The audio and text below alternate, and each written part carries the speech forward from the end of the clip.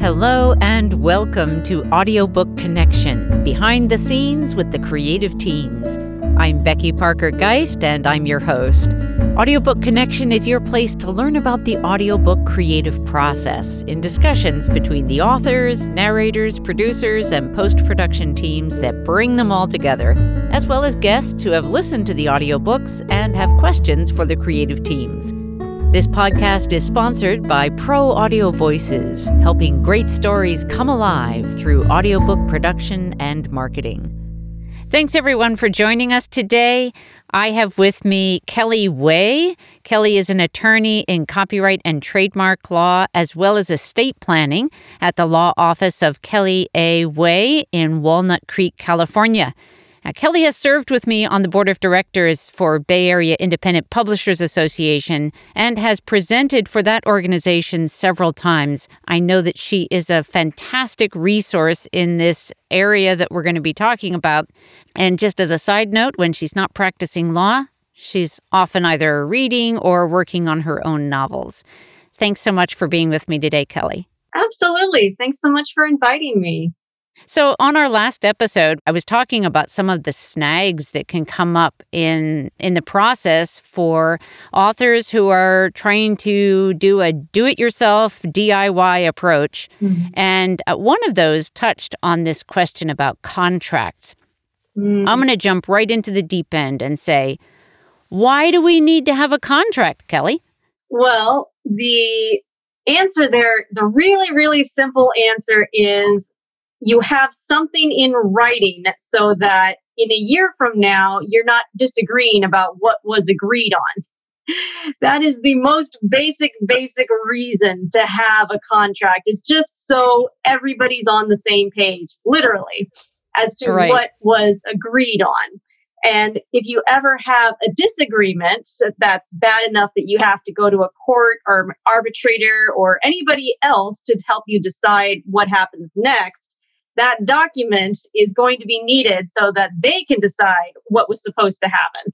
You know, something that happens sometimes in the audiobook world is that we may have a friend who maybe does voiceover or has a microphone. They do something in that world and we feel like, oh, I could partner with them. It'll save me money. We're friends. You know, we've just decided we're going to do this project together and it's all going to work out.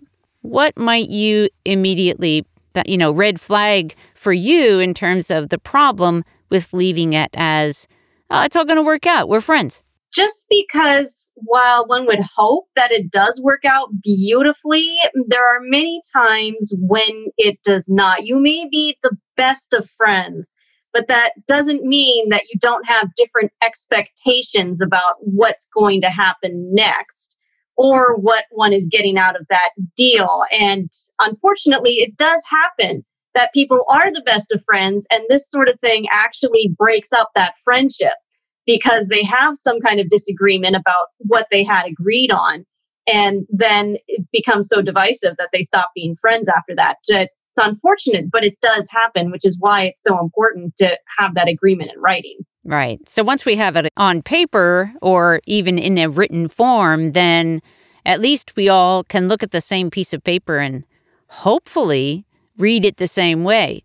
Are there a lot of challenges around interpretation of what is in an agreement? Sometimes it can happen. If you're going to a court, then there are industry standards that the court will usually look at to determine what was going on. For example, there was a case with Dr. Seuss suing for copyright infringement, and the original contract was lost. So the court had to go with what was the industry standard at the time that you created this copyrighted work.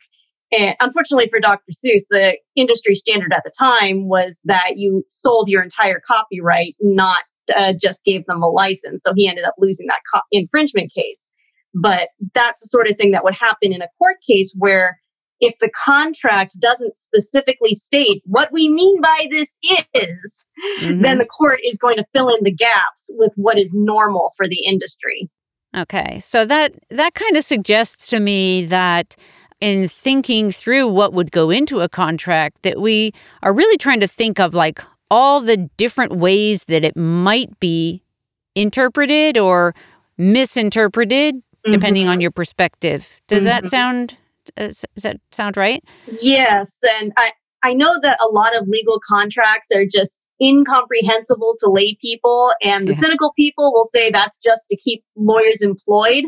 But I like to be optimistic and say that maybe there are some people out there where that's part of it, but the other part of it is that lawyers are just trying to be extra, extra clear and use this term that maybe lay people aren't as familiar with, but in the legal world, everybody knows what you mean when you say that term. Mm-hmm. Yeah. Well, does that suggest then, like, how important is it that do you need to have an attorney? Is an agreement that's just written between two people and maybe not written by an attorney, is that still legally binding? What do we need to know about in terms of that question? So I would say it can be helpful. Certainly, they know what sort of things to look out for. They know things that often get misinterpreted or issues that often come up. However, while I think it's a good idea, it is not required. As long as you have it in writing with dates and signatures, that's all that's legally required. If you ever had to go to court, that's enough. It's just a good idea just because, again, the lawyers know where the pitfalls are. And while I did say all that about using legal terms, at the same time, the legal industry is moving away from these incomprehensible documents trying to work more towards something that is actually clearer and easier to understand for lay people. Yeah, that's good. All right, so let's say we've got a couple people and, you know, they want to come up with some agreement. What, first of all, are the things that they should be thinking about in terms of what to put in that agreement, aside from the interpretations, how whatever they put in there might be interpreted, but like, what are the key elements, would you say? So the core that you need to have in there is, what are you agreeing on? So for example, with an audiobook, you want to say that, you know, Becky Parker Geist is hiring this person here that you name and to do the audio recording of Becky's audiobook with the title. You know, you don't have to necessarily have that much detail, but the more detail, the better. Mm-hmm. But that is the most basic is that you are hiring this person to perform this job. And in return, that person is getting money or credit or whatever else that they are getting out of this agreement. Mm-hmm. So you got to have at least that much. Mm-hmm. Okay. And then other good things to include be, like you said, some definitions. Here's what we mean. And another one that might get forgotten is who owns the copyright.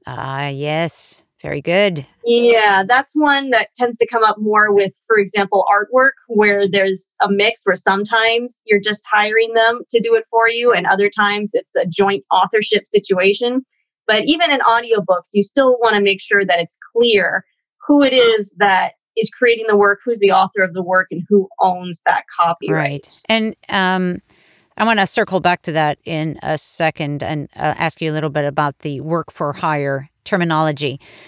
But just in terms of like other components, it seems like maybe we might also want to consider like when someone's going to get paid. Are they going to get paid in full in relation to when they deliver something? Or, you know, if they're sharing in royalties. Yes, when and how one gets paid is always an important thing to include. Right. Okay, very good. Great. Well, let's come back to that. So this question, work for hire, is a term that some people are familiar with and others not, but it seems pretty common. So at least in the contracts world, can you explain what it means in this context and any particular rules around that or understandings around that from the legal perspective about work that's being done? So the work for hire doctrine, it is an actual rule in copyright law that if something is work for hire, that the person who hired the creator is the owner of the copyright. So what that means in plain English is that person A or maybe company A is hiring this person B to create something for them. And normally, the person who does the creating, person B, is the author and owner.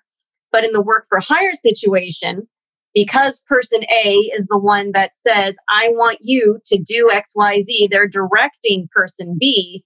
That makes them the creator and the owner for copyright purposes. Okay. So that could be a useful term for people to at least understand, especially if you're having an attorney help you and you look at that and you go, yeah, what does that mean? So now you've explained it. Thank you. Great. So we talked a little bit about, like, do you need an attorney to write your contract? And you said, no, not necessarily. If, let's say, we've got an author and we've got a narrator, and they've decided they want to work together and, especially maybe they're friends and they would like to retain their friendship and not risk it, not put it at risk. Let me put it that way, because I'm not saying that it will ruin your friendship, but just who should write that agreement, that contract? Does it need to be the author who's hiring that person? What would you recommend? I'd say the person who's doing the hiring would probably be the best person, just because they have the most to lose if things are decided against them. And that's usually the way it works. For example, publishers are usually the ones that write up the publishing contracts. Employers are usually the ones who write up the employment contracts. So it seems to be a good rule that the author is probably the person who does that. But on the other hand, if, for example, you're hiring a professional, they might just have a contract on file and the author doesn't have to worry about it. Yeah. And now, is that something that, let's say, an author is going to write up the contract and they're not wholly confident that they've included everything? Is that something that they could then take it to an attorney just to have them review it? Absolutely. That's certainly a service that I offer. I'm happy to look over draft contracts and see if there's anything missing. I'm sure that other attorneys would be willing to do the same. So that could be a way, if you're worried about money, to make it a bit more affordable, to kind of do the first round and then have an attorney review it rather than having them drafted from scratch. Great. So let's say we have an author and a narrator. That's the most common scenario. So we could have other people. We could have composers, where then we're talking more in the world of the art, like you were describing, where there's a composition that's created. Maybe we should come back to that version of a scenario. But let's say for right now, we've got an author and a narrator, and they've got an agreement. And then it's to narrate the book. And then it's finished, and the author, having listened to it, goes, oh, wow, now that I hear it, I have this great idea. I could change this, and, this, I could add a chapter. I could do all these other things. And now what happens? What if they didn't include in their agreement, because they didn't think of it? Mm-hmm. What to do if, in a scenario where somebody wants to now change or kind of expand the scope of things? What are their options? Yeah. So, of course, the best thing to do would be to have kind of an addendum if that wasn't already addressed. Just say, you know what, I want to make some changes that are pretty extensive here. And the best thing to do would be to talk to the other person. It's like, how can we work out these changes where it's fair to both of us? That obviously would be the best way to go. And with the best way to go being you agree this before there are any changes in the original contract. But barring that, it would simply be a matter of, again, trying to figure out what's fair. Because a lot of times these cases, they get to court not because they're like so earth-shattering, change the world kind of cases, but just because the people can't come to some kind of understanding or agreement. Right. Yeah, I think that is so true.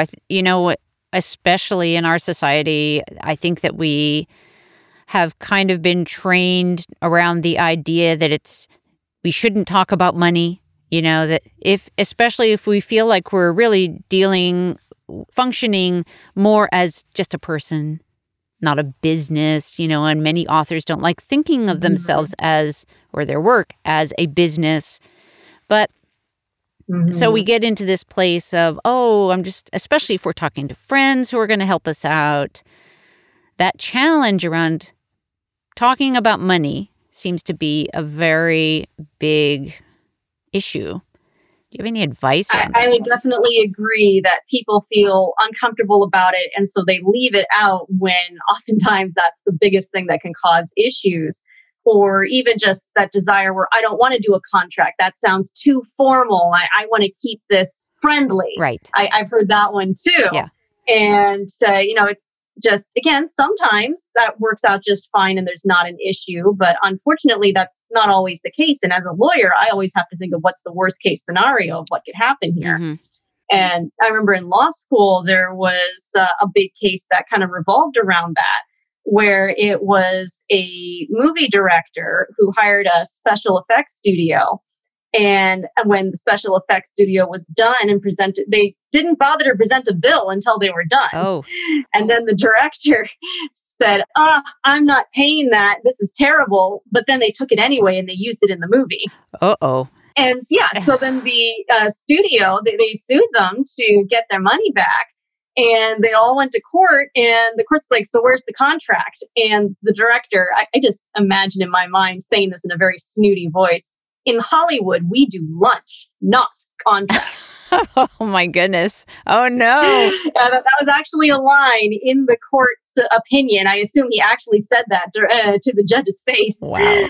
And the judge says, well, that's all well and good for Hollywood, but that's not how it works in the court system. But in the end, it worked out in favor of the director because they said, hey, you didn't have a contract and you let him walk off with it. That implies that you're okay with him using it without getting paid. So Yeah. I'm sorry, but if you really wanted to get paid, you shouldn't have let him walk away with with goods. Yeah. Wow.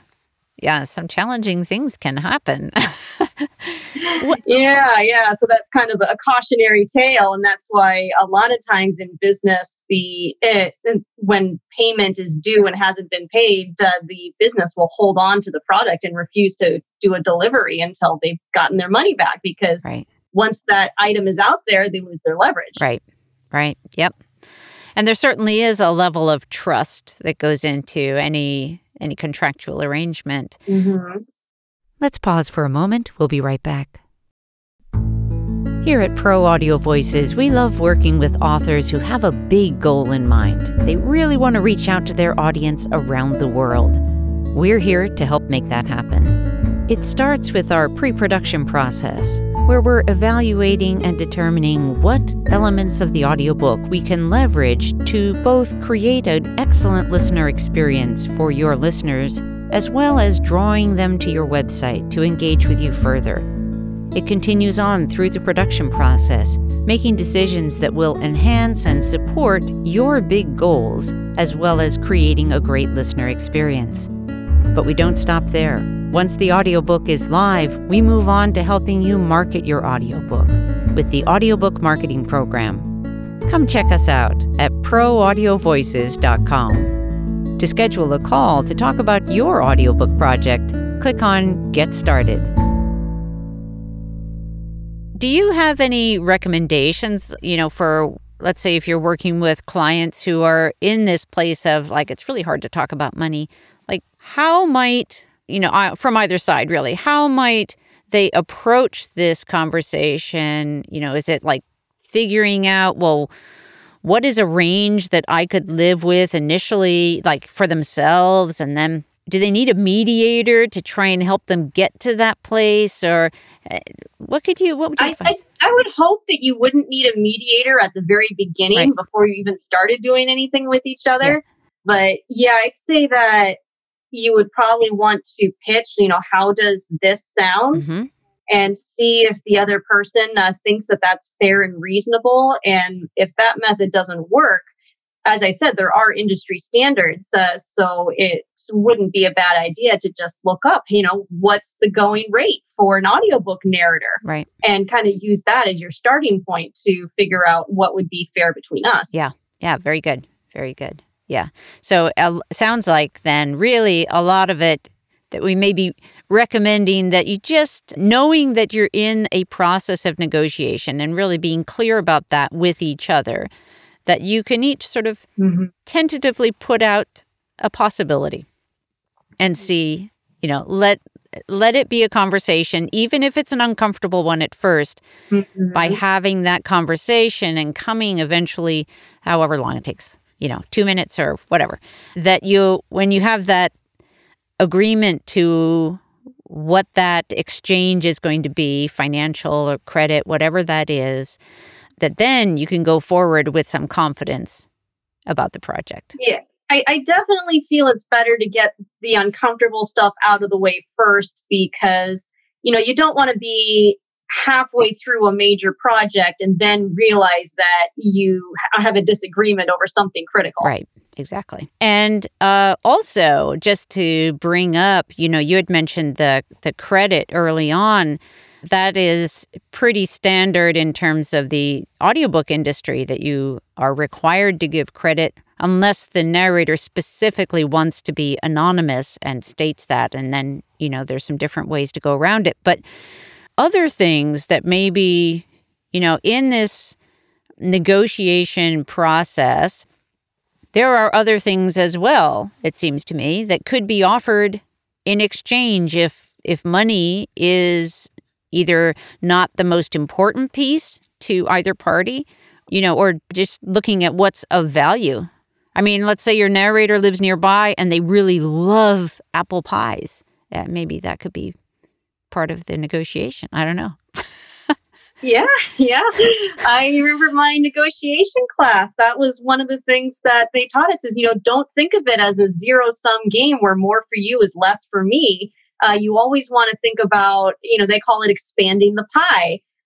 Figure out what's important to them. Maybe money is the bottom line. Maybe that's all that they care about. But oftentimes, it's a big one, but not the only thing. And there may be other things that matter as much or more that you can use so that you give them more of one thing in exchange for more of something else that's important to you. So it's always good to put your creative thinking hat on. Yeah. To try to figure out other ways that you can make this of value that may not come down to dollars for you or versus dollars for me.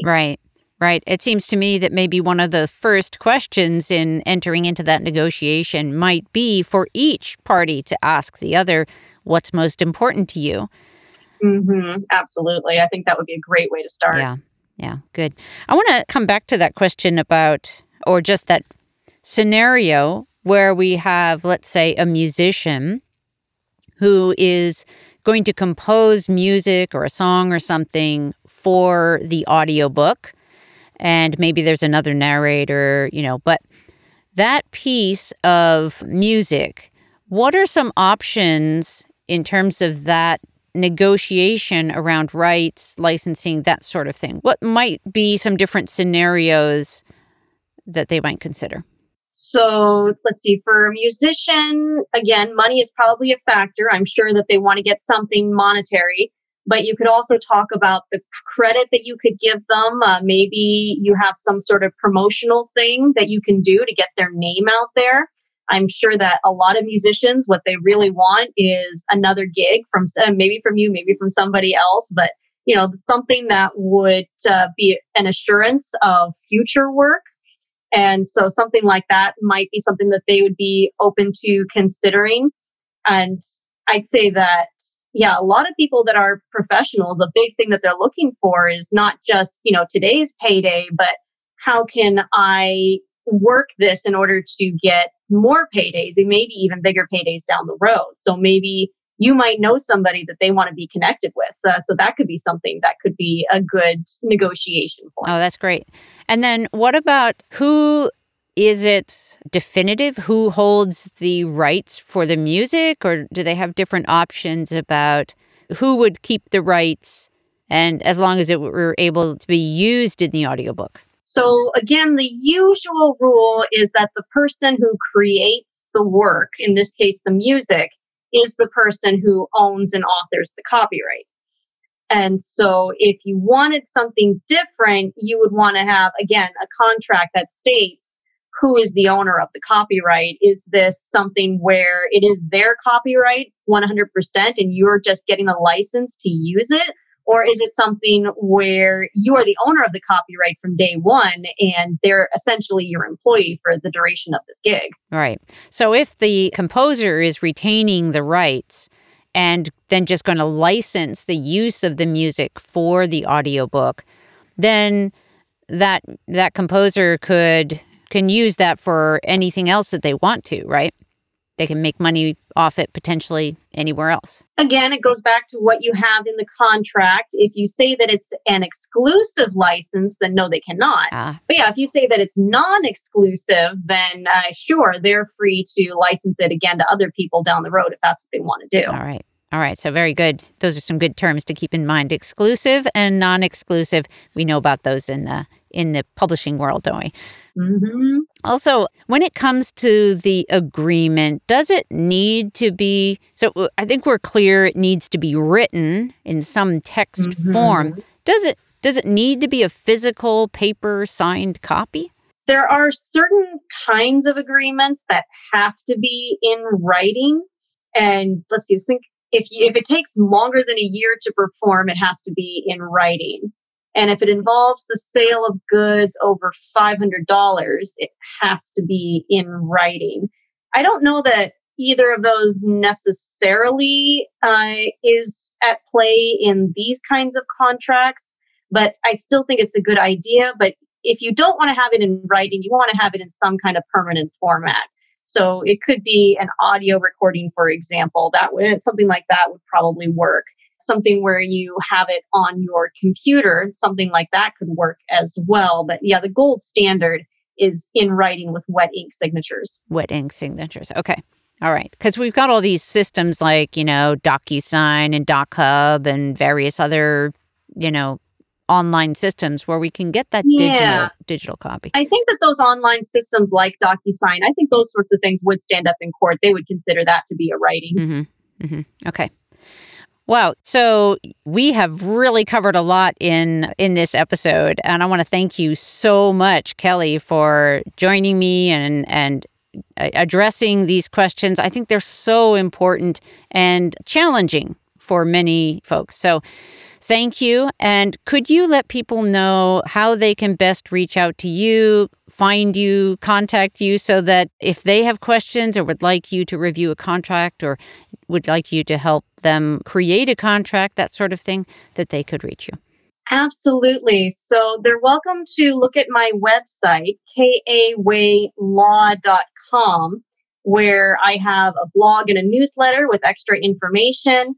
I also have my contact information there. And just so you have it right here, my phone number is area code 925-357-8845. And my email address is kawaylaw.com. That's great. Thank you. And we'll put that information in the show notes as well. Again, thank you, Kelly, so much for being here and answering our questions about all these contracts and copyrights or licensing kinds of questions. Absolutely. Thanks again for inviting me. Thanks for joining us for Audiobook Connection, behind the scenes with the creative teams. Please take a moment to subscribe at audiobookconnection.com. The podcast is sponsored by Pro Audio Voices, helping great stories come alive through audiobook production and marketing. Learn more at proaudiovoices.com. Again, thanks for being with us, and please join us next week.